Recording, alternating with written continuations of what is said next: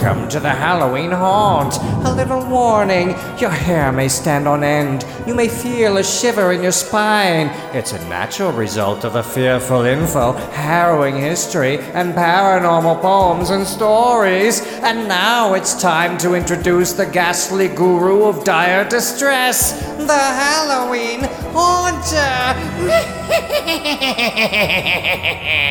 Walter de la Mare was born in the 19th century, but did most of his living in the 20th.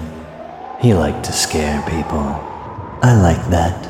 This is The Listeners by Walter de la Mare. "Is anybody there?" said the traveler, knocking on the moonlit door, and his horse in the silence champed the grasses of the forest's ferny floor. And a bird flew up out of the turret above the traveler's head, and he smote upon the door again a second time. "Is anybody there?" he said.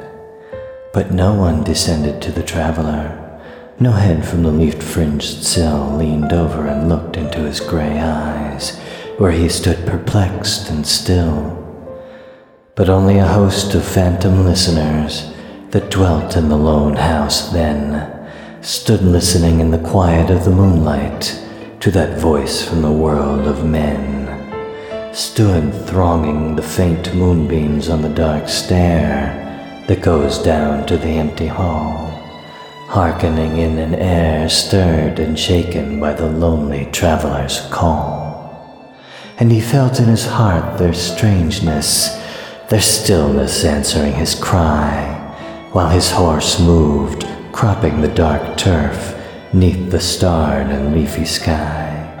For he suddenly smote on the door even louder and lifted his head.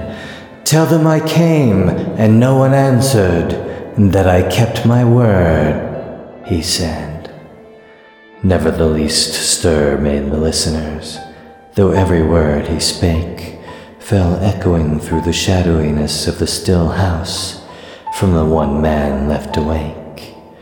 Aye, they heard his foot upon the stirrup, and the sound of iron on stone, and how the silence surged softly backward when the plunging hoofs were gone.